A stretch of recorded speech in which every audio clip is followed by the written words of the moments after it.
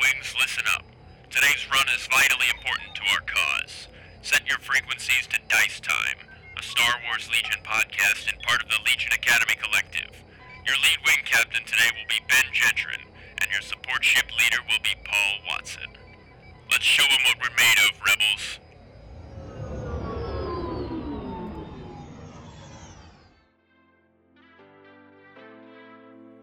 Ho ho ho! Welcome everyone to Dice Time. I'm Ben Jetron. I'm Paul Watson. And today, we're going to be pulling off the heist of the year. Right here at the end of the year. Paul, how are you feeling? I'm ready. You ready? We have ready for this heist. Yeah, we have a jam-packed show today. So we've got so many things to talk about, which is why we were a little delayed. We had to get ready for this heist. So today we're going to be talking about Dynamic Exit, the scenario. I hosted an event for the Dynamic Exit scenario, and I'm going to just quickly go through that. We got to get through all of our topics real quick today because I don't want this to be a 4-hour show, and it easily could be. Absolutely. We have a little bit of intel for the new shape of what Legion could look like at the start of next year, because we got a points change this month, and then we got a little bit of leaks of what some new rules changes that are happening next month. And then we're just going to kind of recap, how this year in Legion has been. Not a deep dive or anything like that, but just a quick little recap of how our year went with Legion. So, Paul, first off, foremost, we're about an hour out from the, about hour and a half, we'll see, from the heist, from the spot of the heist, and, I need you to put on this costume, if you would. This is part of it. Here's the mask, and then here's the rest of it. Here you go. There's yours. You know what this is, right? It's a heist outfit, right? No. Okay. What, you got a problem with it? What's wrong with it? Not your color? This is more like ceremonial stuff, not necessarily heist stuff. What ceremony? You know Life Day? Oh, is that what these are? Oh, these are Life Day robes. Now that you say it, I totally see it. Well, that's fine, it's just, it's not like we're stealing from your people or anything, it's fine, It's okay, Paul. I will do this for you. Okay, great. Because there might actually be Wookiees where we're stealing from, but that's neither here nor there. So, we're gonna be talking about Dynamic Exit, point changes, because point changes, that's a big thing that happened this month, is the reason why we were a little delayed. Otherwise, we try to aim for the first Sunday of each month, and when I was told, we got point changes coming just after when you would record, I was like, we can push it back a little bit. And then the longer we pushed it back, the more stuff came out, and we were just like, we're gonna have so much to talk about. Yeah, so, and we're not even gonna talk about all the things. We'll save some for next time. No, and yeah, we even shelved some stuff for next month. We were just like, all right, well, we can't get it all. Win some, you lose some. But the heist that we're going to be taking is going to be, we are stealing, are you ready for this, Paul? The rules for Legion that will be happening next month. We are stealing the core rulebook tonight. I'm ready. I'm ready to look through that thing. So we will be getting all that news, and then next month, after it officially releases, we will then share with you the contents of our heist. So we'll have it. Trust it. You'll just have to trust us that we have it. Yeah, sorry, we only record once a month. That's alright, If we were to recorded more, we could have maybe given it early, but... Oh yeah, then we could have told you early. That's definitely the only thing that was hindering us. So yeah, let's go ahead and, Paul, if you're ready, I'm ready to just dive right in. Yeah, let's do it. Alright, so, first up, foremost, the thing that was going to be the topic this month until all the other stuff started avalanching was Dynamic Exit. So this was, as a reminder, for those who don't know, this was the next organized play scenario kit that came out from Atomic Mass Games after the Dianoga expansion, that scenario. So this came with a set of rules, cards, all that sort of stuff to host your own event yourself. You can do this with a number of players. I think it's 8 players is what they accommodate for. And they give you all the cards, all the rules for everyone to have their own set of stuff. It even also comes with an alt art of, this month it was, Shadow Collective Mall, which was very cool, looked very cool. And they give you enough to have some for everybody. They even give you 4 different languages. If for some reason your event takes place in a multinational, quadlingual area, you can still accommodate for all of your players. That's awesome. Very forward thinking. So yeah, I'm not going to go through, I might have at an earlier version of this show, but, I am not going to go through all of the rules of which dynamic exit take place. I'm going to let you find those and read them yourself. Because, I might have at another version of the show, but I cannot anymore, because of our time. So, I'm going to be talking about this event as if you knew the rules to dynamic exit, but also at the same time, even if you don't know dynamic exit. So, I'm just going to be referring, what I mean by that is I'm going to refer to rules like alert and check manifest and stuff, assuming that you know what that means.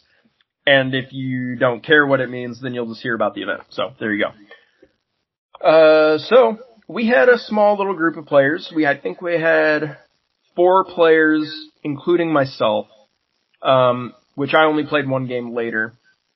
So I just monitored for the first couple rounds, and then I played 1 game with one of the players afterward. We had a couple rounds where we had mostly Empire and Separatist. So we had 1 Empire player and 3 Separatist players. A lot of diversity there. A lot of diversity there, yeah. There's a lot of droids and not a lot of anybody else. But it is what it is. I brought Rebels, of course, obviously. Everyone I think had fun with it. It was just like I don't know if I said this in the last time we talked about dynamic exit, but it is a lot of rules. It is not an event that I recommend for people that are just getting into the game or that feel overwhelmed by the amount of rules or anything in the game at current. It's definitely a small rule book that you're learning just for this event. And if you're going to run this event, let me tell you this straight up from the get-go. Talk to your players and tell them that you want to do this event for multiple reasons. 1, you're going to find out whether your players want to do it or not. This is not an event that I would recommend to people if your players don't want to play this event, because this is a commitment. If you're not into dynamic exit, you're not going to want to learn this small novel of rules just to play dynamic exit, because you're not going to want to do it. So if your players don't want to try this or don't want to play this, do not force it on them. I'm not speaking from experience, but I am, but I'm not. Not this event, but I've had games with people where that kind of thing has happened, where it's like, I don't want to force this on you if you don't want to do it. So definitely for that reason, check with them ahead of time. Also check with them ahead of time because one of the things in this scenario is the very specific army building that it has. There's no support units that are allowed. There are certain keywords, bounty, infiltrate, scout, secret mission that all can't be used. And you've got to make a blue and a red list because the point totals are different. So, I told everybody up front the basic rules of what they needed to know for army building before coming to the event. And everyone came with 2 lists ready to go with all the lists were legal and it was all good. So that part was successful. I highly recommend communicating or making some kind of post with your community talking about the different rules and necessities that need to be done for this event beforehand, because it's a lot to just walk into and be like, oh, well, here we go. Unless you've got really versatile players that are just like down for anything at any given time and can spin on their heels and make a list on the spot, then I'd say those people are probably fine. But for everyone else, you definitely want to communicate this kind of stuff in advance. As far as how the scenario actually plays, it can be a little confusing with some of the wordings, because I don't think the wording of everything is necessarily perfect or super clear in some cases. So I would definitely recommend, right before I ran the event, I suggested it for Friday Night Fights to do that, so you can actually go, and they did a Friday Night Fights, they did the dynamic exit scenario, and it is one of the, at the time of recording, I think only 2, maybe 3 videos on YouTube of dynamic exit being played at all. So there's not a whole lot of YouTube battle report experience of dynamic exit out there. So I think as of time of recording, say that Friday Night Fights does the best job of explaining to you and showing you how that scenario works. So, I would recommend that to you, and then probably talking with people who have done dynamic exit before you do your own event. So I would, and that includes me. If anyone wants to reach out to me and talk about dynamic exit, I'm more than happy to, because I love this scenario. I don't love how many rules it has, but I do love how it plays once you have all those rules down and once you do it, because Paul, we're thematic players. We love the thematicness of Legion. This is definitely like the thematicness of Legion, like at its pinnacle, I want to say. Because this is all theme. In fact, it says on the card, like, you and your players for a narrative-driven experience should collaborate during list building to tell a specific story. And I was doing that all day. I was just like coming up with stories for everybody, like as their heist was going on. It's like, oh well, you know, the Count Dooku and Darth Maul are moving in to try and they're racing each other for Palpatine's attention to go get this thing from these clones or whatever, you know. It's just like it's just fun. I like it. It's fun to just come up with those kind of stories. And I usually like to do that in my head for any Legion game I'm doing, but here it just is really fun. I also told everyone to come with a heist theme, the theme song that you play for when you're about to launch a heist. Love it. Which is actually a really fun, if you're in the market for a music exercise for yourself, find out what your heist theme is. It's actually a harder question than you think. The song that you play right as the heist that you're doing is about to start. What song plays? Anyway, yes, yeah. I don't think it's a question anyone knows offhand. I think it's one you have to actually sit down and think about.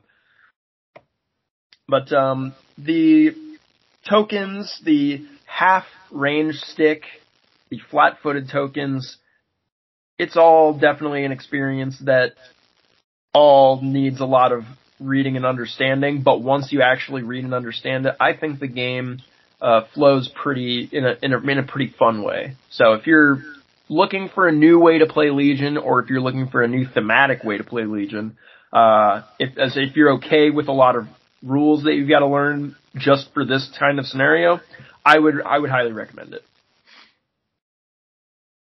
So there's that, with the nuances of that. And as an added bonus, I will even share with you the blue and red list that I made for the event. And then if you want, you can, well, actually, it's not going to be legal anymore as of with these point changes, because as I look at it, I'm like, oh, actually, these are all like, this is like 20 points more now, but whatever. So beforehand I guess I won't go into specifics since you can't run it anymore, but I had Lando, Vigilance, Situational Awareness. Then I had Din with Up Close Personal, Situational Awareness, Comms Relay, Jetpack, and Rifle, and Grogu. Then I had Rebel Trooper with the Specialist, and then 3 Z6 Rebels, and that was my blue list. So $4.99 is what that cost used to be. Not anymore to these days. And then my red list for when I was on defense was a Rebel Officer with Vigilance, Din, kitted out I think the exact same way I just said, 2 Rebel Veterans with extra bodies, and 2 Medium Blaster Troopers. That list used to be $3.99. And it was a pretty solid defense list. I really enjoyed my red list. So, with that being said, there's a couple fun nuances, Paul, that I have discovered with Dynamic Exit. And the short version of it is, if you want to be a jerk, there's some funny things that you could do with Din. 2 fun interactions I found. Interesting. Well, so one of them is small, green, and eats frogs. And that's Grogu. And here's the fun interaction with Grogu. Normally, when you're thinking about taking Grogu in your list, you're kind of weighing a scale. You're like, I could get these free heals, and I could get this extra 1 health, and I could get these abilities to, like, suppress my opponents. I could do all that. But at the off cost is that if or when Grogu dies, he's a potential victory point that my opponent can pick up. Paul, do you know what the workaround is with dynamic exit? I want to know. There's no victory points in dynamic exit. You either win or you lose. So there's no reason, if you're bringing Din to not, or IG-11 to not bring Grogu, because there's no downside to Grogu in dynamic exit. You can't give your opponent a victory point and then have the score come out different, because it's either you win or you lose. Yeah, that's interesting. So Grogu is a 17-point upgrade that I highly recommend to anyone who can take him in dynamic exit. There is no downside to him. Now, that's my second favorite fun interaction with dynamic exit. My absolute favorite one is everyone's favorite hot take gun that everyone said was going to break the game. So I found a reason for people that don't like it to not like it just a little bit more. And that's Din's Ambin rifle. So, okay. Yeah, I was gonna say, get ready for this one. Strap on your boots, kids. The red player has the condition of being flat-footed. And I'm going to quickly go through what flat-footed means. While a unit has a flat-footed token, it cannot perform attacks, gain standby tokens, use arm, detonate, or fire support. If a unit has a flat-footed token, if it suffers 1 or more wounds, gains 1 or more suppression tokens after defending, or begins its activation while engaged, you can remove its flat-footed token. So, all the red players, all the red activations start with that flat-footed token. And another thing that's not listed for flat-footed, but it is part of the scenario, everyone's range on all of their weapons is reduced by 1 to a minimum of 1, but a maximum of 3. So, all the sniper rifles in the game are capped out at 3, range 3. Okay, yeah. So, here's the thing. On red, with this flat-footed token, Din Djarin can still snipe people turn 1 who have just started the game. Turn 1, activation 1, if you can see, if Din Djarin can see somebody, no range, if you can see them, you can still snipe them. Ooh. Because it's not an attack. It is not a weapon that has range. It is just 2 actions. Move speed 1, pick someone at line of sight of Din, which line of sight is not restricted. The weapon ranges on all weapons is restricted. Roll the dice, and that unit suffers wounds. It is not an attack, and it does not have weapon range. It's just a 2-action effect that happens. It is not hindered in any way, shape, or form. So, as the red player, while you're flat-footed, Din Djarin can still snipe the blue player who's coming at him. Look at you getting gamey. I know! I got so gamey with Dynamic Exit. Because I was sitting there dissecting the rules of Dynamic Exit, and Din Djarin came out, like, right before Dynamic Exit, I think. Or we were learning all the rules for him at the same time, so it was just, like, relevant for me to see these weird crossovers and be like, hey, wait a minute. Hey, this happens. Hey, wait a minute. This isn't restricted. Yeah, it's one of those things that they probably didn't think a whole lot about. No. It definitely had to slip through the cracks there. Because I will be the first one to say that is not thematic and not how that was intended. Yeah. Did I do it for one game? Well, yeah, because I had to have some kind of reward for finding this. But yeah, it's so, and it was funny because there's a computer terminal that Din Djarin can sit on, like right as he spawns based on the deployment, and activating the terminal is a free action. So I was like, okay, well, I'll spawn Din Djarin on this terminal. He'll free action do the objective on the terminal, and then 2 actions snipe you. Yeah. And it's way more than any other red character would be able to do. So, I have waited many months to be able to say that, and I wanted to say it to the masses on the podcast first.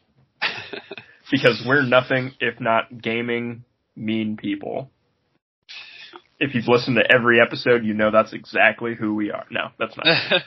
If this is your first episode, no, that's not true, I swear.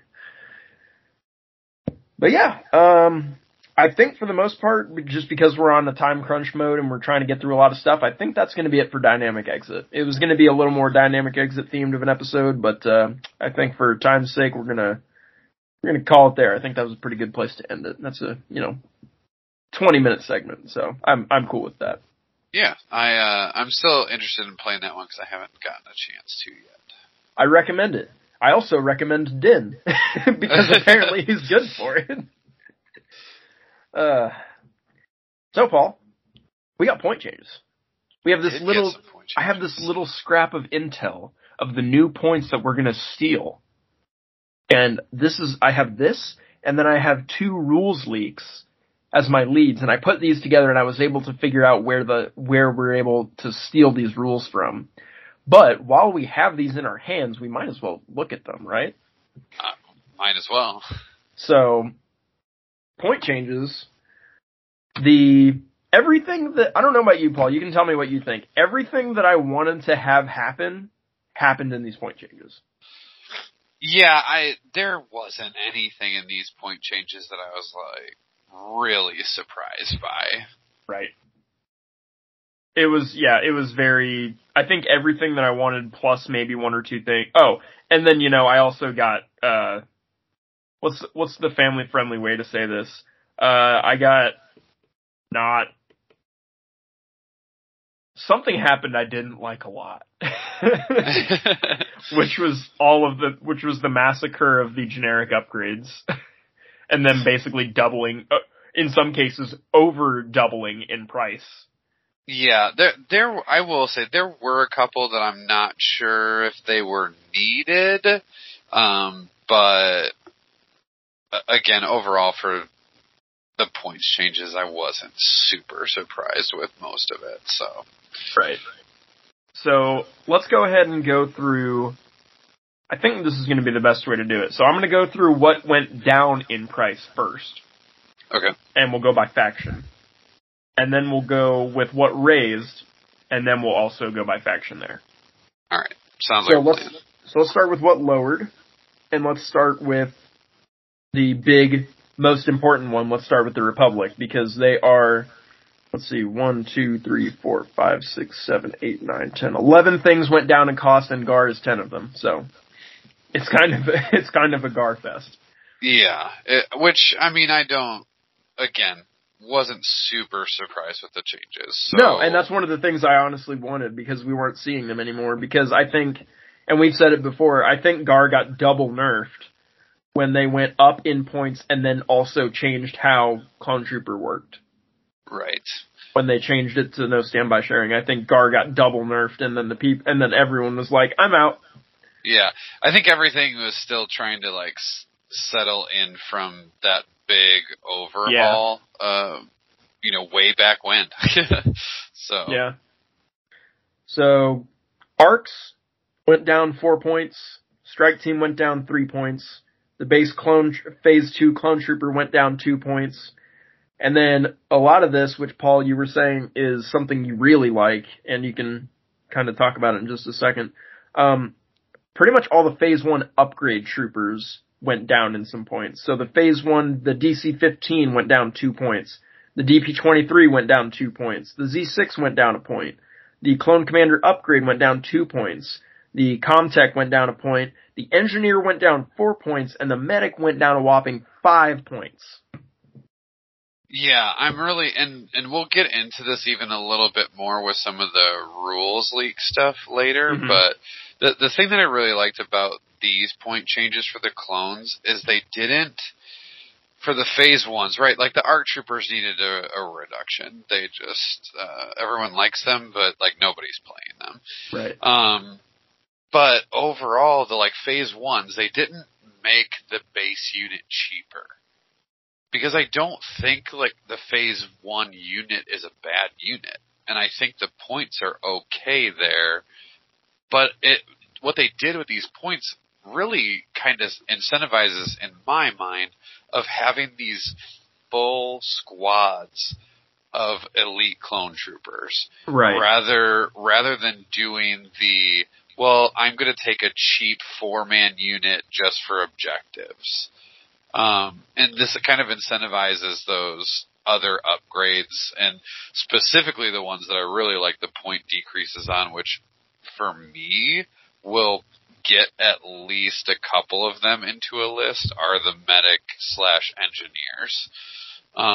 Those point drops were good, because now when you're paying 15 points, you're getting a clone trooper body, plus you're getting a heal, right? Right. And for Republic, that heal average is about 10 points, right? For and that's for their basic troops, right? So you're getting essentially 20 points worth of stuff for 15, but it felt really bad paying 20 points for a clone trooper that can only heal one time. Right. 15 points for a clone trooper. Now he's in a spot where it's do I just spend the extra 5 points to get this heal? I think you do. And I think now, being at 15, I think it potentially is worth finding the 5 points to fit them in. Whereas before the answer was, do you want to spend 10 extra points for one heal? And the answer was almost always no. It was you're buying a 5th body. Do you want to buy a 6th body?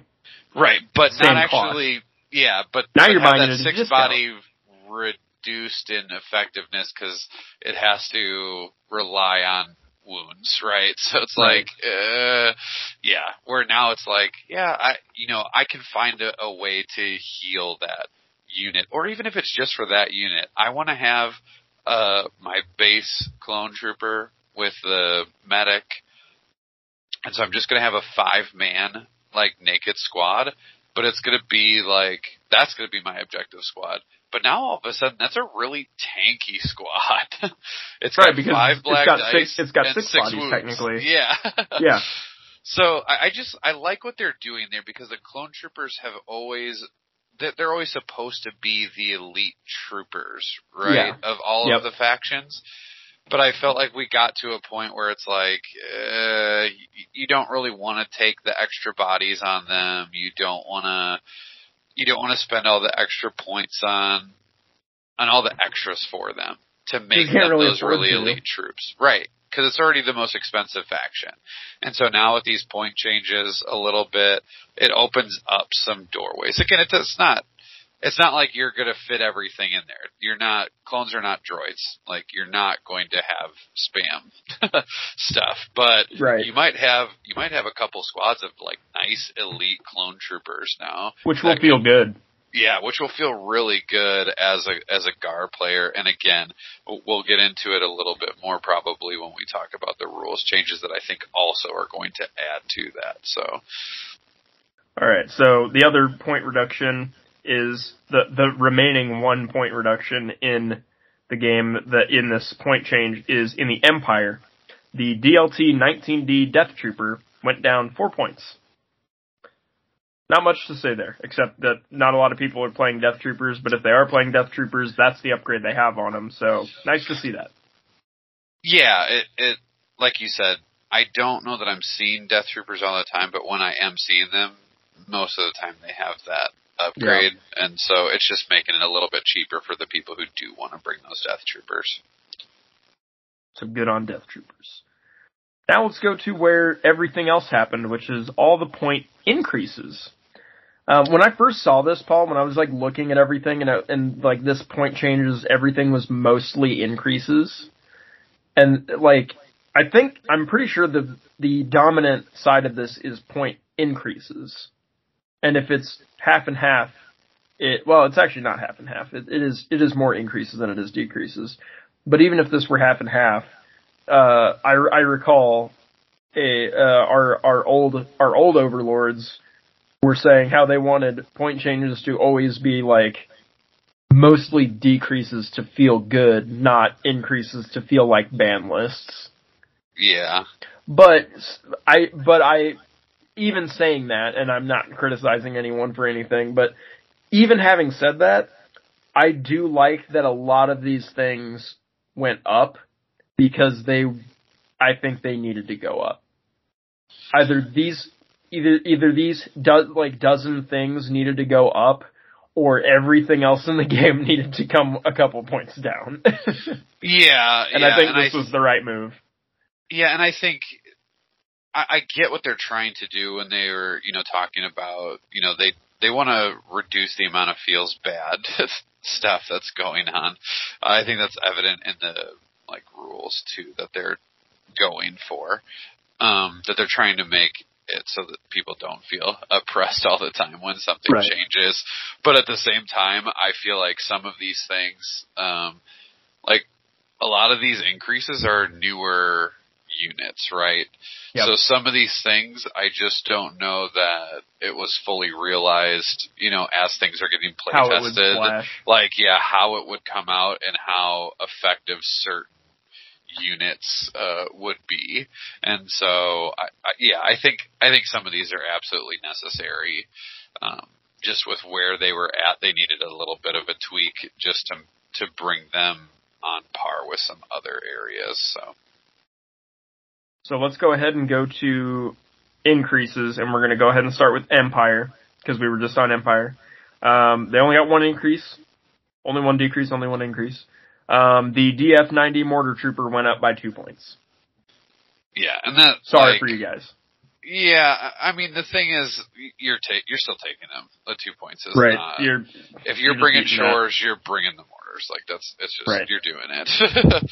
And I don't know that really feels all that crazy of a points increase. I mean, there's still a durable little crit generating machine that, is an extra activation.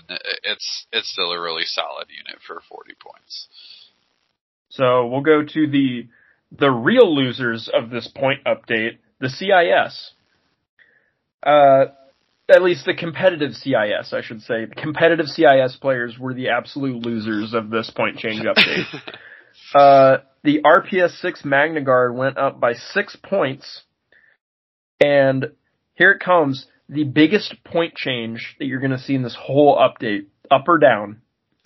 The nose-mounted ion blaster on the spider droids went from 10 points to 25. That is a 15-point increase. And for those of you who are keeping track of these point changes at home, you'll notice that all I've said so far is single digits. This is a double digit and the only double digit change as far as this whole points chart is concerned for this month's update. So it was a big change. Yeah, I think those two changes were big. CIS had so much impact on units that they wanted to take anyway, and then adding that super cheap ion platform on those spider droids. Yep. That was just a really scary combination for anybody who wanted to run vehicles. Having the Magna Guard being so cheap with their rockets, and then the ion on the spider droids being that cheap. So again, not super surprised that these changes are out there because we saw a lot of those two units being used, and they were very effective, right? Yeah. And here's the thing: they're still going to be effective. Now, you might not spam the ion guns anymore. Right, which price. I think I'm glad that that's how they chose to do it, because I think that was probably the problem. Yeah, I don't know that the spider droid itself is in a bad spot. Nor the Magna Guard themselves. Right. I think it was the way that people were spamming these specific upgrades that made them so lethal in competitive play. I think you can still bring Magna Guard and the spider droids by themselves and be perfectly fine. Yeah, so and if I think that was handled well. Yeah, and I think the Magna Guard, like, here's the thing, you're still going to see that rocket, because it's a really it's a really solid thing. 6 points you can eat that and just have to take something out somewhere else. Yeah, and so, if you're paying the premium for Magna Guard, and you want that, in that versatility for that unit, right? You're going to bring it. You're going to pay those extra points. But now it also kind of incentivizes those other upgrades that it has too, which I really like. I like when the point changes make you think in list building. It's like, yeah, do I spend all those points for that rocket, or do I take the cheaper versions of that upgrade slot and save those points to put elsewhere? Yeah, and so I like when points changes do that for us and make us get more options to the table than we were used to seeing. So I like it. Coming in at second place as the biggest losers of this point update, the Shadow Collective. Yeah. This right here, I was probably out of everything, this right here might have made me the most happy as far as what I saw as points upgrades, because when those came out, they were, and still kind of are to a degree, running totally rampant with no disregard. Yeah, and I think part of that is the combination of them just being available, in all the factions. Like, you can just use them in so many areas, and so for them being so cheap, it was just causing them to be used everywhere. Exactly. So, the Pike Syndicate Capo went up 3 points. The Foot Soldiers, the basic unit, went up 4 points. The Syndicate Capo, I believe this is the upgrade version that goes on the normal unit, went up 2 points. And then the Black Sun Vigo went up 2 points. The upgrade, I should say. The upgrade version of the Vigo went up 2 points. I'm actually surprised that Black Sun got out as clean as they did. Because I really expected the Magdet to go up, or the base unit to go up, and neither of those went up. And I think those are the things that are honestly not just to say that Black Sun in general are the problem, but I honestly kind of think the Magdet might be it would have been one of those cases where it's like, hey, if I wanted to fix this unit, I might make both of the heavies go up 2 points, 3 points or something. Yeah. You're still going to pay it, but your list isn't going to be as flushed out as it was even if you spam this. It was just, I don't know. I'm happy that the Pikes I'm not going to say I'm happy the Pikes got hit, but I'm happy the Pikes got hit. Just a little. I think they just needed that 4 point, 3 point, and 2 point hit that they did. I think that's all they needed. I don't think it needs to be. I think maybe it'll settle now, and we'll be good. Yeah, I think it's one of those things that if you're going to take them, if you want them in your list for what they bring, then you're still going to bring them. I just think you are. I just think you were maybe getting away with it too cheaply. Right. Before. And I think, again, it just opens up, it's a slight increase, right? But it's enough of an increase to think about make you think, do I really put them in there, or do I just go with the troops that I already have access to? Because let me say this, at 40 points, they're almost a better core unit than just about any base core unit in the game. Right. And that's 40 points is what you'd pay for any other core unit of the faction. Now, obviously there are nuances to the list building that you would need to do.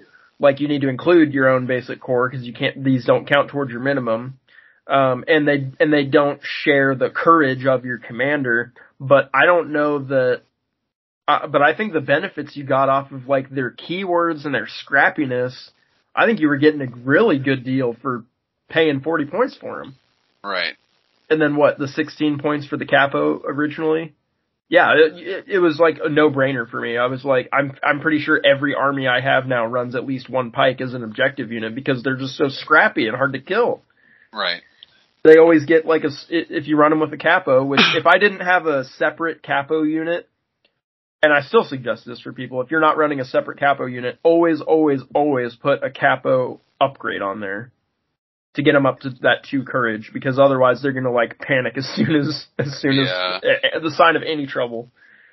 But they have, they have danger sense, they have independent dodge, and with the capo surge, and then they have outmaneuver. If you haven't faced pikes, they're tougher to kill than you think. They only have the white defense save, but like with danger sense, outmaneuver, and getting a dodge every turn, they're scrappy. They actually hang on. I remember the first time I went against pikes, and I was like, yeah, their white defense save, they'll have that dodge, but whatever, that doesn't save them. And I blew 3 units of mine on offense shooting at them in heavy cover, and I maybe killed 2 of them. And I was just like, wow, what the heck? This should have wiped the unit with that many activations. Yeah. And it just did not. So, yeah, well, I mean, that's all for Shadow Collective, really. And then finally, we have the loss that everyone took, which is the generic upgrades. Yeah. This was the bullet that everyone had to bite. That whether you were happy or sad about the rest of those point changes that happened, whether your faction got better or worse, you had to bite an additional bullet that came at everybody. Up close and personal went up 3 points. Tenacity went up 2 points. I feel like during this segment, I want I'm not gonna edit it in, but I want the fall of the Jedi Temple music to be playing while I'm reading these parts off. So up close and personal went up 3 points. Tenacity went up 2 points. Situational awareness went up 2 points. Offensive push went up 2 points. Burst of speed went up 7 points. And vigilance went up 7 points. Absolutely maddening that all of that stuff went up that much. It was the bullet that everyone had to bite. And then finally, well, one more, Paul. And this one was the one that really sparked everybody, rubbed everyone the wrong way, felt like innocence had died, and that the game is totally going to be busted next month. Are you ready? Grappling hooks went from 1 point to 2 points. Yeah, I disagree with that one. That's out of all of them, all these changes. Atomic that's the Mass one. Games, you're canceled. Yeah, they messed up on that one. There was no reason to hit those grappling hooks. And now I can't spam them anymore. With every unit that I have, everyone in my list was taking grappling hooks. Even at one point, I was like, I'm still not taking them. No, yeah, for real, everyone was, it was a meme that grappling hooks was even included in the points change. Yeah, it's just like that. I will say that is the one that I was like, really? Because at 2 points, it's like, why are you here? Yeah, at 2 points, I'm like, do you just take, the exhaustible one? I'm just drawing a blank on its title. One that gives you scale. Yeah, I know. The Ascension cables. Ascension cables. Yeah, yeah. It's like, no, that's the only thing. Points for Ascension cables? Yeah, of course you do. Yes, because Ascension cables is infinitely better than grappling hooks. Right, but at 1 point, it's like, well, I could just put 1 point on this unit, but you're not getting the same keyword. Right, but it would help him climb. It's 1 point. But now when you're like, man, 2 points for that? I don't know. I don't think I'd take that. Well, and what everyone's saying is they feel like the reason that that's happening is because there's going to be some kind of change to elevation or scale or clambering. Like, there's going to be some kind of change coming in the next month where, grappling hooks might actually be back on the table for someone to actually think about. Yeah. Because for me it was like, and this is just a weird analogy, but it's the one that popped in my head. I'm running a 10-year class reunion, and a 50-year-old alumni shows up, and I'm like, oh, you did go to this school, but why are you here? Right. Why are you at this event right now? I was like, oh hey, old man grappling hooks, like this isn't your game anymore. Why are you here? Yeah, it'll be interesting to see if there's something that comes out. Now the rest of them though, like a lot of these upgrades, I can't say that I'm surprised that we're seeing points increases on them, no. right? Like, yeah. Up close Some and of them came personal out feels too cheap. real good. Yeah. Tenacity's on a lot of things. Offensive push is on a lot of things.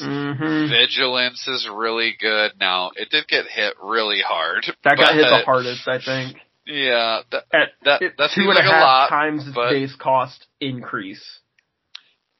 It's a good upgrade.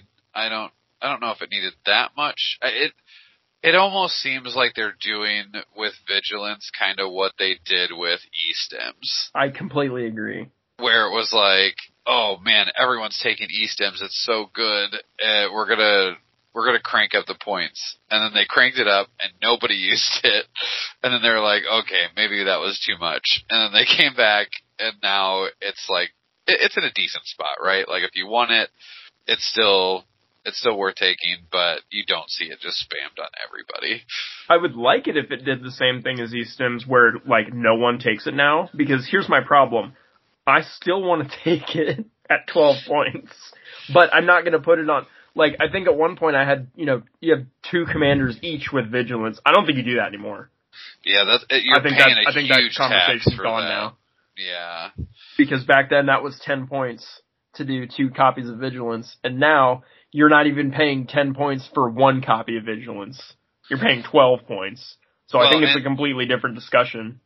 And now I almost wonder, too, is like, when you do take Vigilance, are you trying to use it more on the trooper unit so you're getting more value out of it than where I feel like I saw it used a lot, which was like to save a dodge on a hero? I think I'm still doing that, even at 12, because it's just so crucial. But I think that comes down to what I think it comes down to your faction, your list, and what you're trying to do with that list. Yeah. Because I think it even comes down to like your faction and like what hero you're playing. A dodge on Leia isn't the same thing as a dodge on Luke. Right. They mean different things entirely. A dodge on Rex is completely different than a dodge on Anakin, Right, but if I'm taking those upgrades now, maybe I am trying to think more of how to utilize them in a way that's getting more value.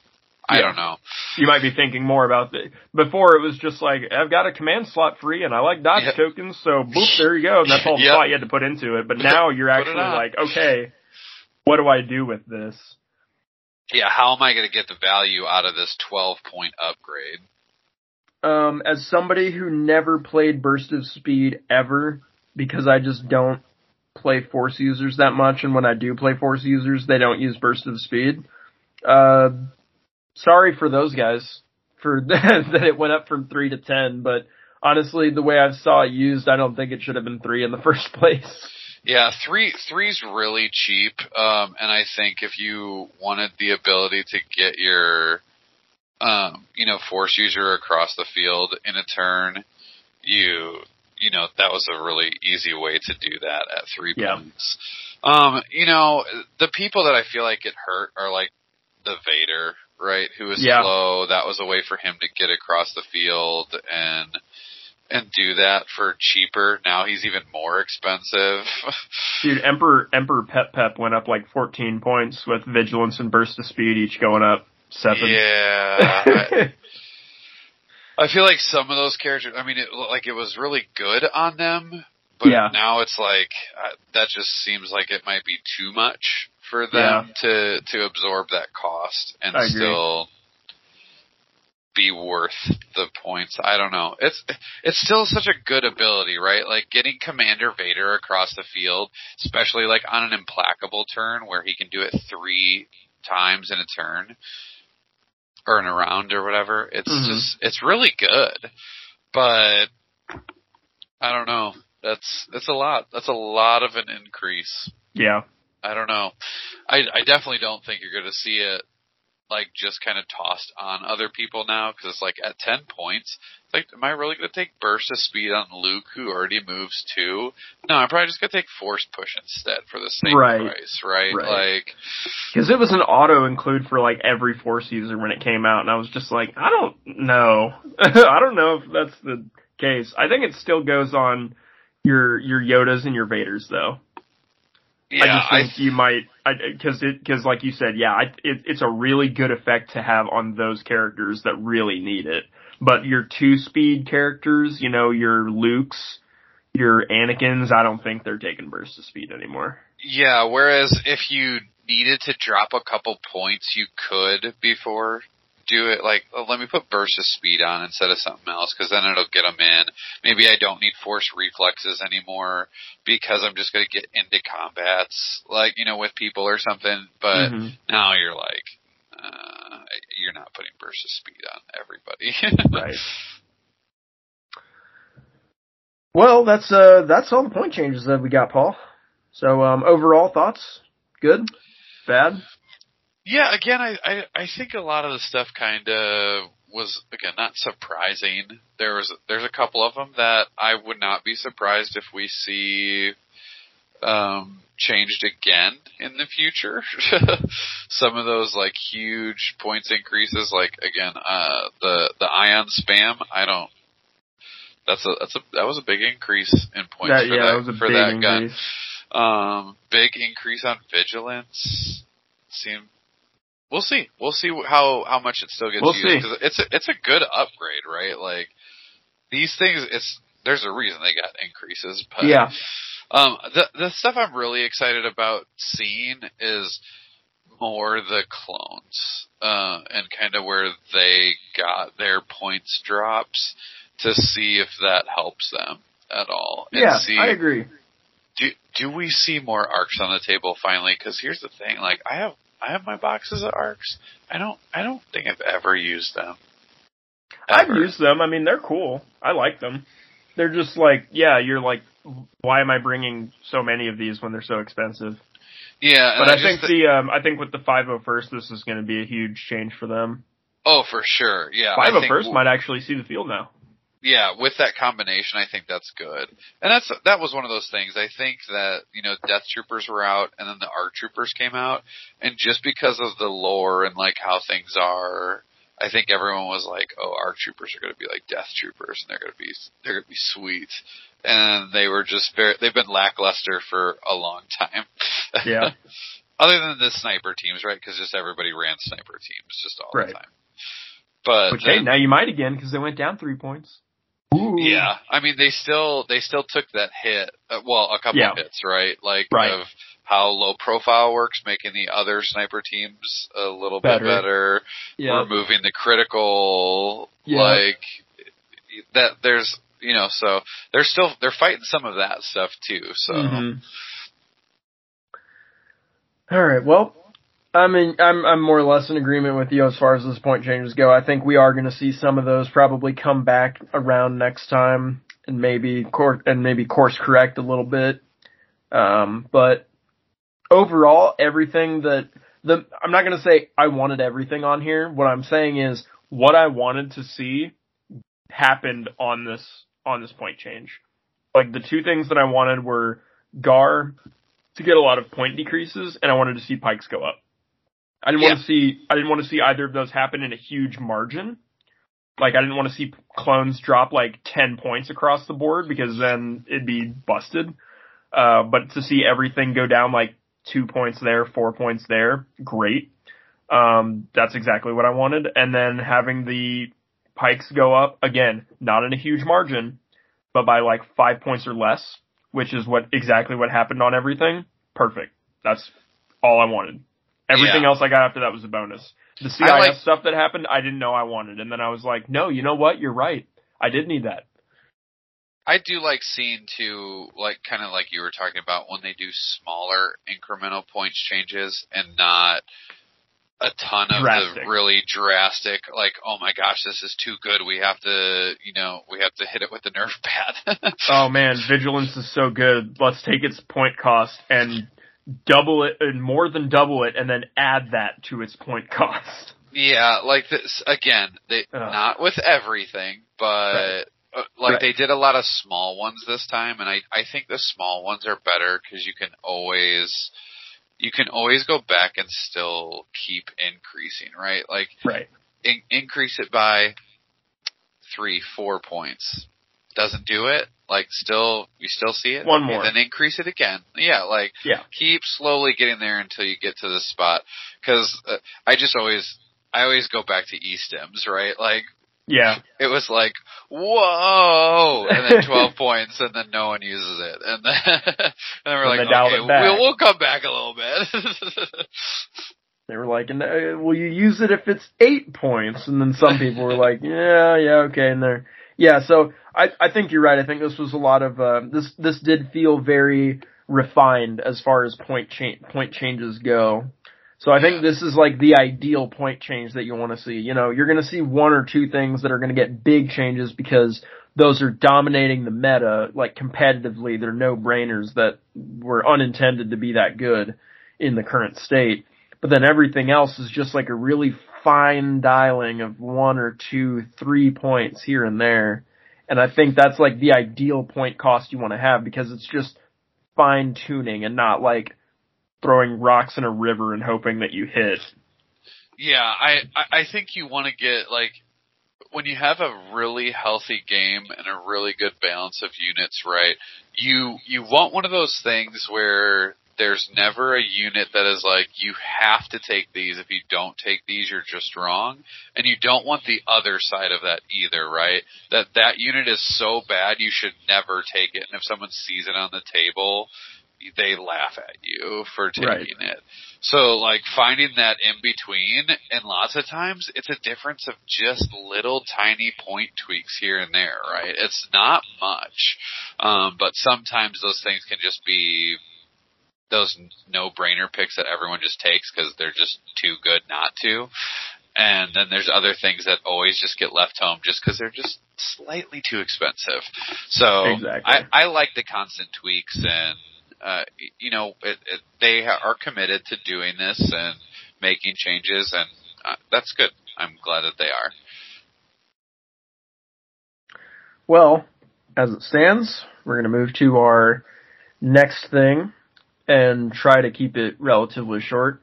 But the other new rules that we've got were line of sight changes, which I'm still hesitant to really dive into, so we're not, because I don't fully get all of the rules that they put in, plus it's not a complete, this isn't the entire line of sight section, I don't think. It's going to interact with other rules that we haven't seen yet. But the basic broad strokes are the bigger vehicles are going to have a silhouette, quote unquote, a silhouette. It's not a physical silhouette like you could make for a small base trooper. It's like a metaphorical silhouette, and it gives you the guidelines of how you would make that. Because unlike a small base trooper, it is completely dependent on the exact model that you're looking at. Whereas small base troopers all kind of share the same silhouette, and that's why you can make one of those. But with the other models, it's very dependent on what model it is you're looking at to make that silhouette. And that makes sense, right? Because an ATST has a different silhouette than a Saber tank. Exactly, yeah. So I'm not totally against that. Then there's also little changes here and there as to, they've taken out terrain scoping. So if you've ever been terrain scoped, if you don't know what that is and you've never had it happen to you, good, you never have to worry about it now. But if you have had it happen to you, you've been playing the game long enough and you played with somebody who got themselves into just a position where they sniped your unit leader or your heavy before anyone else, that's not going to be a thing anymore. So that's nice, because they're making it so that if you can see one dude in your squad, everyone in your squad can take wounds. Which sounds bad at first, but then there's some inherent good things about it that could actually come out of that. The allocation of wounds is also going to be more up to you, the owner of the unit who's taking the wounds, which is also that's not a drastic change, I don't think, but I think it'll create a couple nuances that are interesting. And then measuring line of sight is going to be based differently on the silhouette. It's not from the same exact center point anymore. You can now measure line of sight from just about any point on the silhouette, which I initially thought, was a good, simple change. And then, Paul, we were talking a little bit before the show and you kind of pointed something out to me and I was like, oh, you know what? You might be right. I think it's going to cause a little bit of an unintended issue. You go ahead and I'll let you share that. It's just one of those things. No matter what the rule is going to be, right, there's going to be an unintended consequence in some way, shape, or form. It might fix, 10 things, but that 11th thing makes it a little wonky now, whereas before that 11th thing wasn't really a thing, or a big deal or whatever it was. And again, we don't have all the rules, so we don't know what it's going to look like, but the unintended consequence of that I was kind of thinking about was because you can draw line of sight instead of from the center of the unit to center of the unit to see if it goes through terrain, you could kind of use the corner of your silhouette to get around a little bit of a terrain piece. So it's just adding a different dynamic of where you're looking now instead of like that center to center point, being able to go from all these different areas of the silhouette. Especially, it's not really as big of a deal in a trooper unit, right? Because that silhouette is not that big. Right. But when you're talking about the silhouette of an AA5, that's a big silhouette now. That's a big, long silhouette that has multiple angles depending on the front of the back. Yeah, absolutely. And that center point of that bus is a big space away in game terms from that back of the bus or the front of the bus. And now being able to draw from the silhouette kind of wherever it might be, could add for some areas of unintended, kind of like shenanigans with line of sight and cover and all of that. Now, again, we don't know all the rules, so we'll see how it all pans out with the rest of, what they come out with and all of that. But I'm interested to see. I think the thing overall with these rules, though, is it seems like they're trying to simplify some of these interactions. Right. So that way you can focus more on having fun with your little Star Wars toys and rolling dice and not so much on the, where do I have to put this exact guy so he doesn't get shot out by that thing if they move there. And like it takes a little more of like the chess piece out of it and a little more of the, well, we're going to stand in these gun lines and shoot each other and whoever wins this shootout, is gonna win the game. And now it's more, well, it is an objective game and it needs to stay an objective game. And so in order to get that unit off of the objective, I can't just sit here and shoot at them with a gun line. I'm gonna have to run my troops out so I can see them a little bit better, so I can get around this corner, so I can kill more of them than just seeing one or two of them. So I overall, I think some of these changes are going to be good things. The feel bad moment. I mean, you talked about your heavy getting sniped. I remember early on when those rules, were in effect, doing Leia's coordinated bombardment and killing a sniper team and 2 DLTs out of 2 different units in that one attack. And that was on turn 1 of the game. It felt really bad for my opponent to lose essentially 3 heavy weapons in one go because of the terrain scoping rules, and just how they were played out. And so I think that's really good too for newer players, because that was one of those nuance rules that once you were in that feel bad moment, you remembered that forever, and it was a terrible feeling.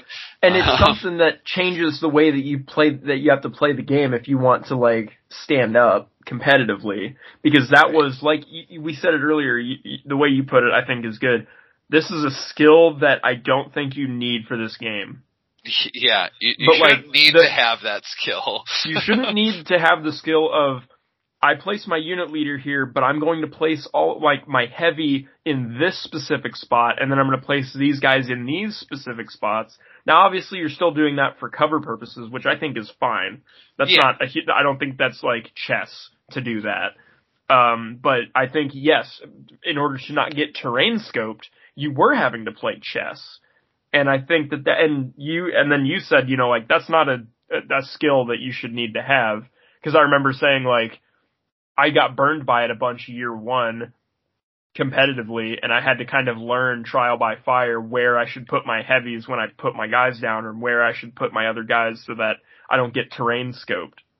And I was like, and I was telling you, I was like, I feel like I was finally getting, like, I was pretty good at that now. Like, I feel like I've got that down pat, and now that is going away, and I'm fine with it.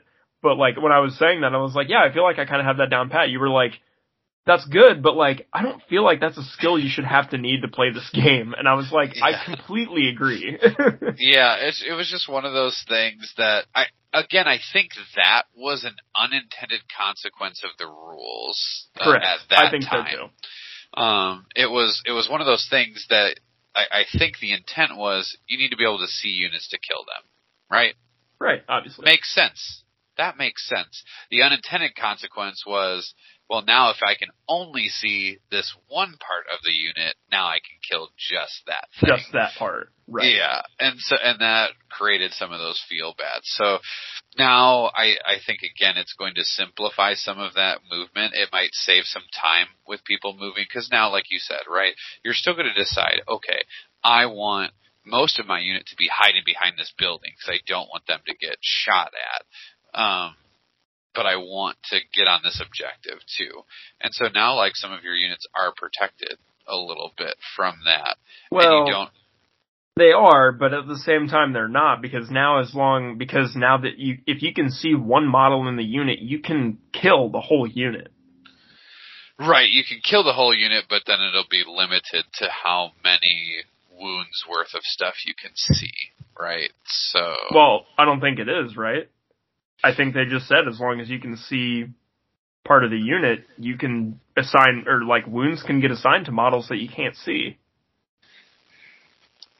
Yeah, I would, unless I read it wrong. My understanding, I might have read it wrong too. Well, and yeah, what I was, yes, is that you could always. So if I just have my unit leader sticking out and you shoot at my unit, you don't snipe the unit leader instead. Like, I still have to assign wounds to people that are out of line of sight. Correct. But the thing that I thought that I read that was different was, if you, let's say I have just a 4-man squad and I only have a unit leader and one extra guy that you can see, the max amount of wounds that I can take in any one attack would be 2. Because that's the max amount of people that you could see to kill. That was my understanding of when I was reading it, which, again, I could be wrong, but... This is an excellent... I was going to say, this is an excellent point for everyone to remember. Slow down and read what's going on, because it's not always put in a super clear way that makes a whole lot of sense. Don't just jump and be a troll and scream at the rule because you might have read it wrong. Because, like, Paul and I have 2 different versions of what we read that I think don't totally line up, but it's definitely because one of us, like, didn't read everything, and it's probably me, but that's fine. Or we just read into certain areas differently, right? Yeah, and then it caused and causation turned into a whole different ruling in general by that point. But yeah, because I think that's a problem that everyone had but that's another problem on AMG's part, where they just kind of gave you this small snippet of the rules and then, like, let loose and just said, there you go, like, there's your tease. And it's like, it's not the same as, like, showing me part of a unit card. Whereas, like, I'm like, oh, there's other aspects. It is and it's not. Because it's like, oh, there's other aspects of this unit card that I'll get revealed, and then maybe this part will make more sense, or I can't just, like, look at a new unit and be like, it has 4 health, and then me be like, I'd be like, oh cool, okay, it has 4 health. Whereas, like, with the rules, when you say, here's this bit of line of sight, well, the rules all interact with each other. Everything interacts with each other, much like the Force. Everything's intertwined. And you can't just show a snippet of something and not even like a complete part of it, and then unfortunately, like, you can show it to some people and they'll just be like, oh, okay, this unit has 4 health. Cool. There are absolutely is going to be, and it's a sad part that the Legion community was definitely not this year one, but nowadays you're going to have so many people who are just going to be up in arms immediately because they read one part of this rule, they read it wrong, or they just read this and they don't understand the rest of it because it's still coming, and they're gonna make a whole argument, they're gonna make a whole case as to why this is bad, and then they're just gonna run rampant with it, and everyone's gonna be listening to these loud voices that are wrong. Yeah. And that's about as political as I'd like to get on that take. But slow down, read your rules, and don't go causing fights on the internet. And that's good rules for life. The other rule that we got, Paul, which I'm actually far more interested in than looking at dumb line of sight, we got a pass mechanic. Yeah. This is really interesting to me. This is a tease that you can show me that I'm very interested in, and you can give it to me independently, and I can be totally invested with it. The way that a pass is going to work. So I can read this because it's really short. The active player chooses to either activate a friendly unit with a face-up order token, or to draw an order token randomly from an order pool and activate a unit that has the order token's rank. That's what we used to have. Now, if a player draws an order token with a rank that does not have any corresponding units, remove that token and randomly draw another one and keep going. Alternatively, the player now has the option to pass. A player may pass if they have fewer remaining orders than their opponent. To see how many remaining orders a player has, add together the number of face-up tokens that their army has on the battlefield, in that player's order pool, and on their command cards. When a player chooses to pass, they do not activate a unit, and their turn ends. A player may only pass once per round. I think this is a really good addition, and I like the way that they're balancing it. It already comes in pre-balanced. It doesn't say, like, only one person has access to this pass ever in a round. It's not like, at the start of the turn, whoever has fewer activations gains the pass. Because the player who has the fewer activations could very well switch mid-round. So both players have access to this pass. It's a catch-up mechanic, and I think it's very well balanced to let whoever's trying to catch up. Because if you had way too many, if you were playing a 13-act list versus a 9-act list, huge disparity between the two. And now, with the fewer activation count, kind of buffs their activation count by 1 with this mechanic, which I think is really cool. I really like this change. Yeah. This is something that my local group had talked about a lot when we were playing some Armada, and it has a pass mechanic in it. And it's not the same. It's not the same pass mechanic, but correct.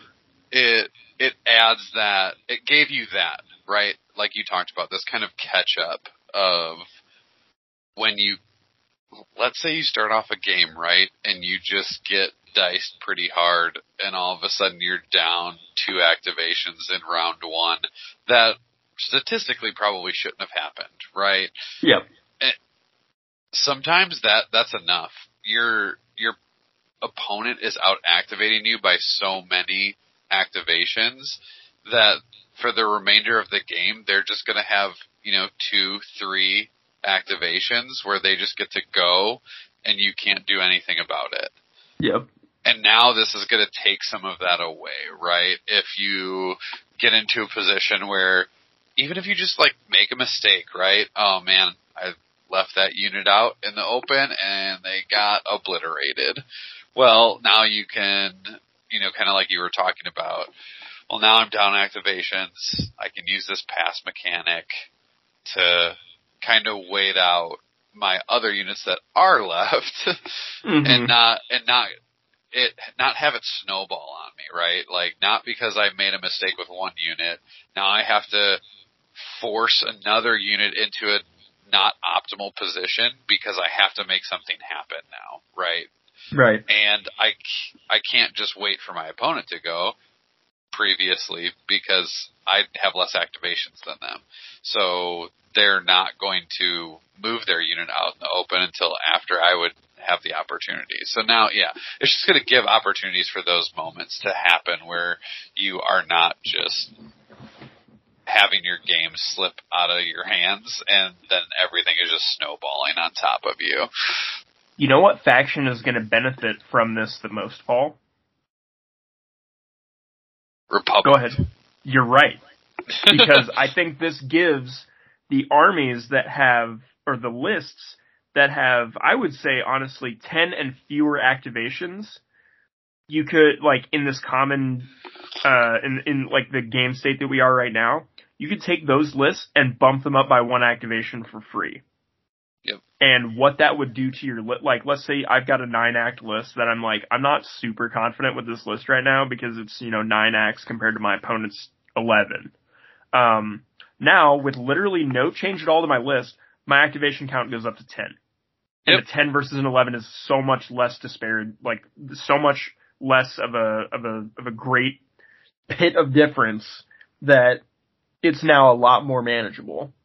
Yeah, there were times specifically with lists like Gar that I would sit there and be like, okay, well, I think I'm gonna drop 2 heavies out of my trooper units to add 1 more naked trooper unit. So essentially going from just to get 1 more activation, essentially having 3 next to useless units. Right. Just to get 1 more activation. And so it's great. Now I'm going to be more like, no, I'm putting heavy. I'm going to drop an activation by 1, but I'm going to I'm going to deck these trooper units out. I'm going to give them all heavies instead. Like, you can push it the other way a little bit. Now again, drastically, you're not going to bring a 6 activation list and have this one pass mechanic save you from a 13 activation droid list, right? Like, no. It's just, that's not going to happen. But if you do run into a 13 activation droid list and you have 9 or 10, now all of a sudden it doesn't feel quite as bad. Right. You're not that far behind them now. You could sit there and wait, right, with your big tank and wait 1 more turn so that way they have to move something out that you can then blast with that tank. Or, and then even the playing field. Yeah, absolutely. So I really am interested to see how that mechanic plays out in this game, and I think it's gonna make some more. It's going to give you some more options for some of those elite lists, right? To really deck out some of your trooper units rather than leave them as naked units. That was my main thing. Is I'm excited to see that this is going to incentivize you to make those elite squads, like we were talking about, like with how clone upgrades went down in points. Yep. This makes it even more incentivizing for you to take those upgrades on clones and stuff, because, and honestly with anybody, I'm honestly like rethinking Ladies Night with just the pass mechanic. Yep. And I'm almost like, I could almost cut, like, I was worried about like my activation count being exactly what it was because, and like keeping all my dudes the way that they were. I'm honestly thinking about like cutting a strike team and then just buffing and like spending those 40 some odd points or like 50 some odd points in like pure upgrades for everyone else. Yep. And then I'd still be at the same activation count. Like, it just feels good. Yeah, absolutely. I think there's a lot of things like, one of the things that I thought of, and this is a minor thing with this pass mechanic, but Bosk, line and wait. That's another aim token, yeah. right? Like, it's just another aim token that you get. Yeah.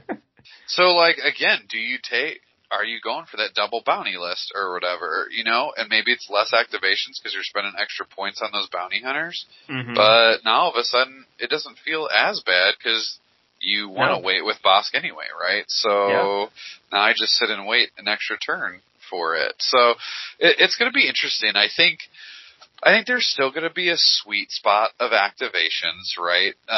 There's going to be some lists that do well that are 12, 13 activations. But now I think we're going to raise the floor a little bit. Exactly. And that's what I like, is it raises the floor, but it doesn't also raise the ceiling. Right. Yeah. It's going to make it so those 8 and 9 activations were like 8, I was talking about earlier, right? Where people would kind of like laugh at you if you brought 8 activations. Now, 8 activations might be really scary. Like an 8 activation clone list that has all 6-man clone units with medics in them, all of a sudden you're like, man, that's a lot of red saves and a lot of healing, and am I going to be able to get through all that firepower? Mm-hmm. And I think that's the other thing, too, for Gar that it does help is if you're down activations and then you're fire supporting on top of that, it felt even worse, right? Because sometimes you were just like, well, now I just blew through all of my 9 activations and 5 activations, and now I just blew through sit a fourth here. of my activations just now. Yeah, sometimes you could even do that, right? Like split fire with a tank with 2 fire supports, and I just use 3 activations in 1. Well, now if you're down in activations to begin with, you can catch back up a little bit with that fire support mechanic too. So just another option for Gar to get back in it a little bit more, which is good. I like that. I will be really interested to see how it gets fully implemented and how it plays out. It even might make fire support really good, because if both players are tied at 10 activations, neither of them are getting that pass mechanic, but as soon as the Gar player uses fire support, they get the pass mechanic and they get to stay at 10 activations. Oh, Gar, you're getting sneaky. Yeah, it's interesting. So again, whenever there's a rule change, there's going to be some unintended consequences, whether they're good, bad, indifferent. There are just going to be some things that, there are playtesters. They do a good job. They find a lot of things, but it's hard to find everything that thousands of people, will find. With a think tank of 5 people is different from a think tank of 5,000 people. Right. So, eventually we're going to find some stuff, just like any other time. But I think overall, the thing to, take away from all of this is they're trying to make the game a little bit easier as far as when we're in the middle of playing, right? Not playing this chess game of every little miniature all the time. There's a reason that this is a squad-based game. It should be based on the squad, not every little individual person. And they're trying to take away those feel-bad moments, and I think this is another one of those feel-bad moments, right? When you're down activations by so many, just adding this pass mechanic is going to make it feel a little bit better. Or list building. Even with list building, right? This starts at list building. This starts list building with a completely new mindset, too. Right, because all of a sudden you have some lists that you couldn't even consider them, which now you're like, oh, well, yeah, I could do an 8 activation, really elite Gar list and probably be okay. Yeah. Is it still going to be the best? It raises the floor up by 1 activation, which, is dynamically different for a lot of people's play styles and lists, because I know that those people that like the 8 activation, 9 activation lists and their activation count was their only downfall, those people are celebrating, or should be celebrating, so much right now. Yeah, absolutely. I honestly, one of the lists that I want to think about making now is a Gar list that has double sabers and just 6 clone trooper units. Obi-Wan and Anakin. Or an Obi-Wan Anakin list. Those kinds of things where it's all of a sudden now you might be able to do something interesting. And I think the other thing that I saw some people online mentioning too, what does this pass mechanic do to standby tokens? True. Because now, like, I have that standby on Deploy the Garrison. I have those out there. I'm down activations, so now I can wait even a little bit longer before having to use those units that have these standbys and get rid of them. Like, I have to force my opponent to play around that for even a little bit longer now. So, yeah, there's going to be some interesting things to see how they, like, play out. And, of course, you know, there are some smart people out there that are going to come up with some crazy stuff to go along with these rules. Oh, yeah. There are those mean, evil, gamey people that come up with stuff like Din's Ambin rifle and dynamic exit. Yeah, who would do that? Filthy, filthy people. Filthy jerks. Obviously people who don't want to have fun with everyone for Legion. Yeah, they want to make people quit before they even start the game. Right. Paul. Something that I did forget to mention earlier that I can share on the podcast now because I've shared it on the page, that we didn't, so funny thing, last episode we recorded, the November episode, I told everyone that we were going to have some kind of like next merch item that we could start giving away, but I wasn't going to say what they were yet until I had them in hand. Yeah. Paul can tell you this. Literally like 20 minutes, maybe 15 minutes after I hit the stop recording button, those things arrived in the mail. Paul was still in the call. Yeah, and I was like, well, you're going to see this get unboxed because it literally just arrived as we finished recording. So, I do want to share real quick that we got, that Dice Time has got stickers and Dice Time has got, wait for it, mugs. I don't know any other Legion podcast that's offering mugs, Paul. No, I don't either. So, we've got those. I've got so many stickers to give away. So, if you want stickers or you want a mug, just meet one of us in person. You know, we're both, and I don't want to get into a whole thing about it right now, but we're both going to Adepticon, right? Yep. So come see us at Adepticon. I will bring this box full of mugs, however many I have left. I did get a box full of them, so I've got a good number. And the stickers, I've got so many that I could just throw them like confetti at Adepticon. I won't because I don't want to get in trouble, but I could. And then I even got like a poster and like something else we might turn those into. I might make more posters. You know, we might do something like that, if people have that kind of interest. But I got all of that stuff. Best meetup opportunity. If you go back to, our Gen Con episodes, we talk about how we played Funkoverse. One of the people that we met playing Funkoverse was my new buddy Chong, who he is a guy, he works in promotional items and stuff, and we met during Funkoverse year 1, and he came back like we came back year 2 to play it again because he had so much fun with it. And so we've just hit it off since then, and like we've been talking ever since year 1 and stuff, and we've just been going back and forth talking about stuff. He's getting into Legion. I'm actually painting up my biggest commission ever that I've ever done, which is a whole core set, and I'm painting that up for him. And so that's a whole fun thing. That was Chong, you're awesome. I don't know if you're listening to this, but you're awesome. That was we want to get awesome, that stuff and the in your stuff hands. looks really, really good. I'm excited for people to get their hands on it for sure. I gave stuff away at the Dynamic Exit event. I've given stuff away at my local store already. I brought the mug to work and just set it on my desk there, and I'm like, yep, that's where that's going. If you're one of those people that has too many mugs, consider this. This could be your new paint cup for water or your brushes. Hey, you know? Yeah. No, it's really good. There's a lot of uses for mugs for sure. I'm excited. I'm excited for them for sure.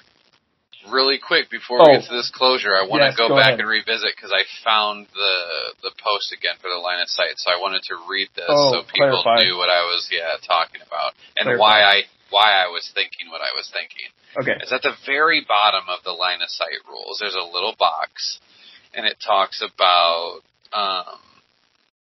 like which units can suffer wounds during an attack. Okay. Has now been adjusted.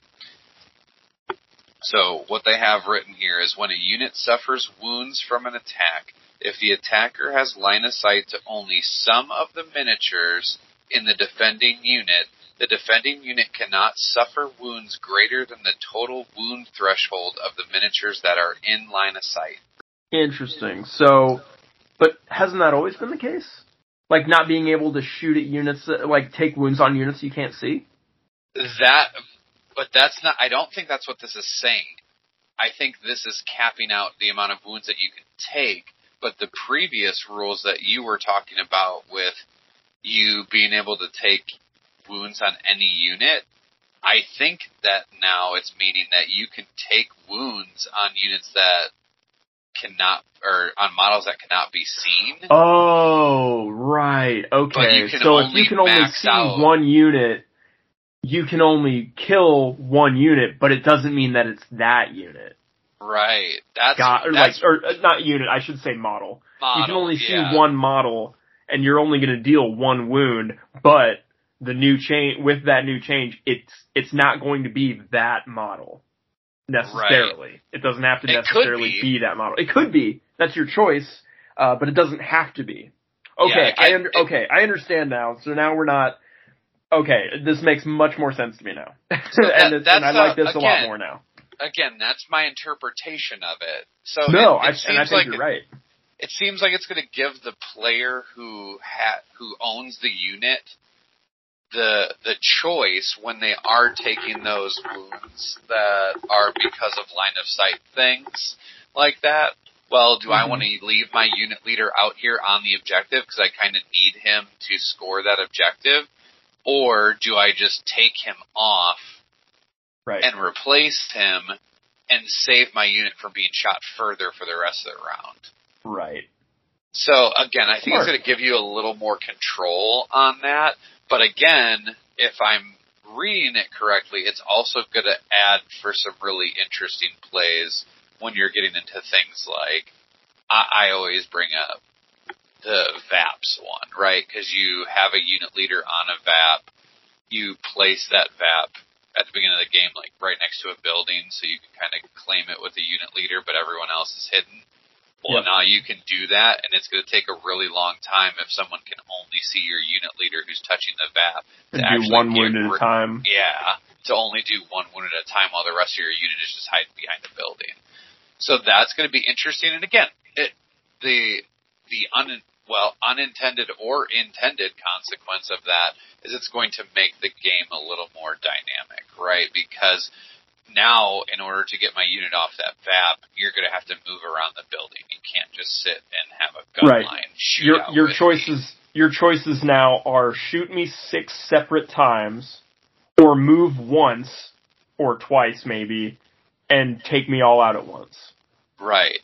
But then maybe putting you in a not so optimal position, right? Because you had to come around to stop me from doing something, which then played this kind of rock, paper, scissors game of but you got me, but now I can get you with this unit, and now that unit all of a sudden's out, so now you can cut, it's going to be this more back and forth game. And a fun game is very ebb and flow. So Absolutely. I think that's a good. And I think that's the intent of their rules here. I think that they want their games to be a little more fluid like that, to have the back and forth, and to feel good when you're doing that, right? Because that's what I love, those games of Legion when you come down and it's the last die roll because you both just played a close game back and forth, and something bad's happened to you, and then something good happens to you, and you're just like, oh man, it's going to be so tight. I just finished one of those last night that I'll talk about probably on our next episode during my league. And it was just such a back and forth game at the beginning. I was like, well, I lost this one. And then it was like, oh, I might be able to get this. And then I was like, oh, I'm going to win. And then it was like, oh man, I don't know if I got this anymore. And then and it came down to the very last die roll of the game, and it was epic. And that's what we all enjoy, like, about this game is those, when we get to those really epic moments that happen. And I think these rules are going to add to some of those, narrative pieces that we always talk about.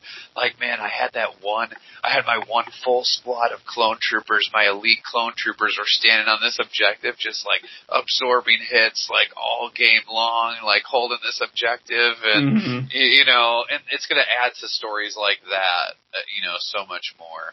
Or like having a fleet trooper unit. Yeah, my fleet trooper unit ran around this building and lit up this unit that was on the objective that no one else in my army could see, and they were the only ones that could do it. It's just going to add to stories like that, and I think that's healthy for this game for sure. I think so too. Yeah, so I'm excited with that. Coming to the end of the year with some of these exciting pieces of information that we're, finding out, and it'll be really exciting as we close this chapter and go into the next one. Absolutely. So yeah, like we're closing out this episode. We're also closing out the year. So the whole year of Legion. We've seen the end of Legion several times. How many times did the game get updated this year? Every time it was the end of Legion, according to Facebook and Discord. Yeah. but it's still going, and we're still going to have a new game next month, technically.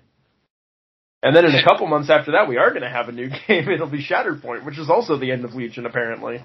Yeah. Oh my gosh. Yeah. And there's so much. There's so much that us Star Wars fans and miniature game fans have to look forward to, and so I think so too. That's what I'm hanging on to here at the end of the year.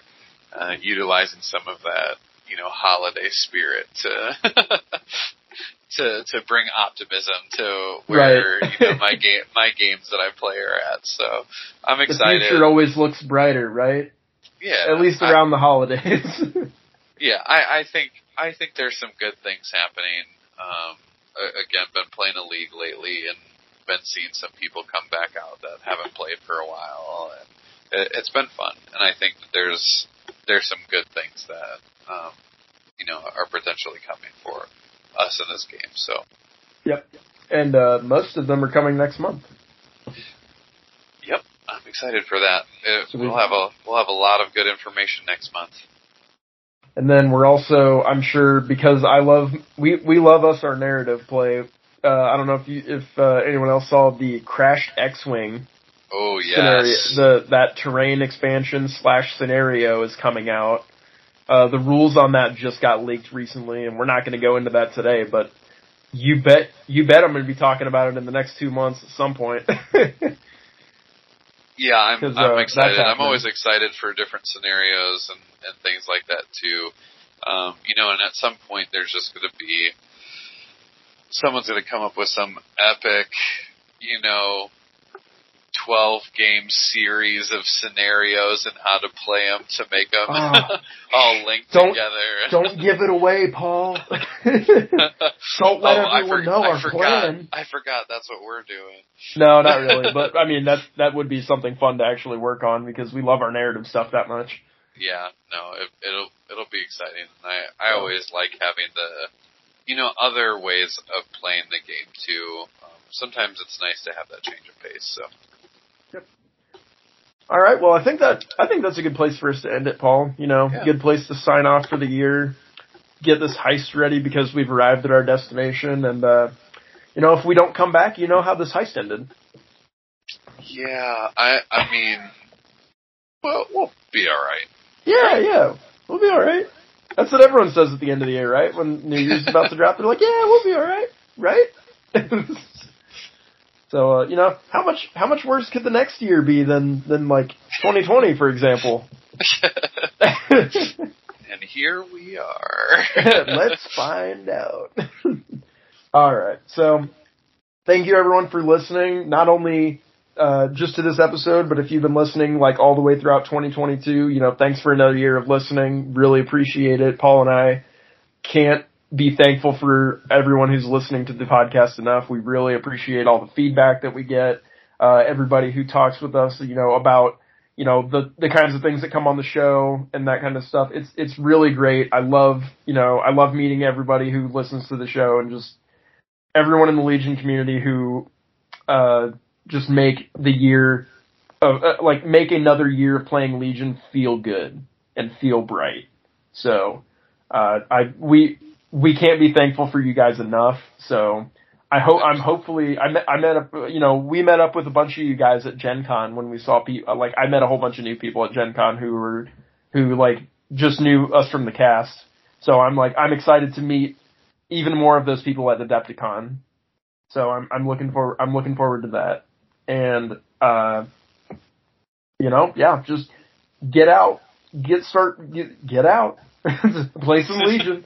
And be ready for that point change and rules, or not point change. We already got that. The rules update that we're getting next month, because I think that's really going to breathe some brand new life into the game. Paul, you got any final words of wisdom for the year of 2022? No pressure. Oh, yeah. I mean, I think you already touched on it. Get out there, play some Legion. There's a lot of changes. There's a lot of stuff going on right now. Get out there and play again. I know I've been having fun in our league. Can't wait to tell you guys about some of those games, and I'll have some more that I've played since then.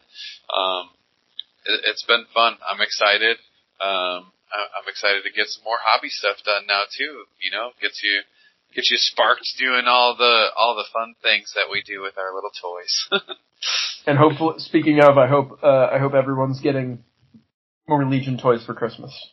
And other holidays. I hope this is your time to get even more stuff.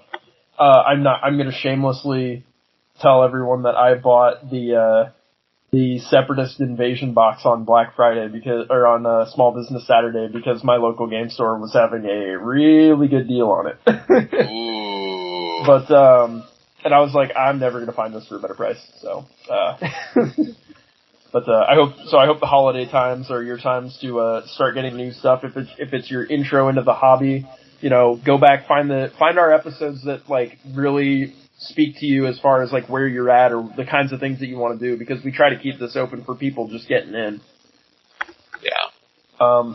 Otherwise, I think we'll go ahead and call it there. It's been a wonderful year. Thank you so much, everybody, for listening. I hope you had a nice time listening to us in 2022. Special thanks for anybody for the people that made we made the top 5 in their podcast Wrapped. I know we made a few people. Hey, shout out to you guys. And then thank you everybody again. And I'm Ben Jetron. I'm Paul Watson. Go out and make next year even better. Have a good night.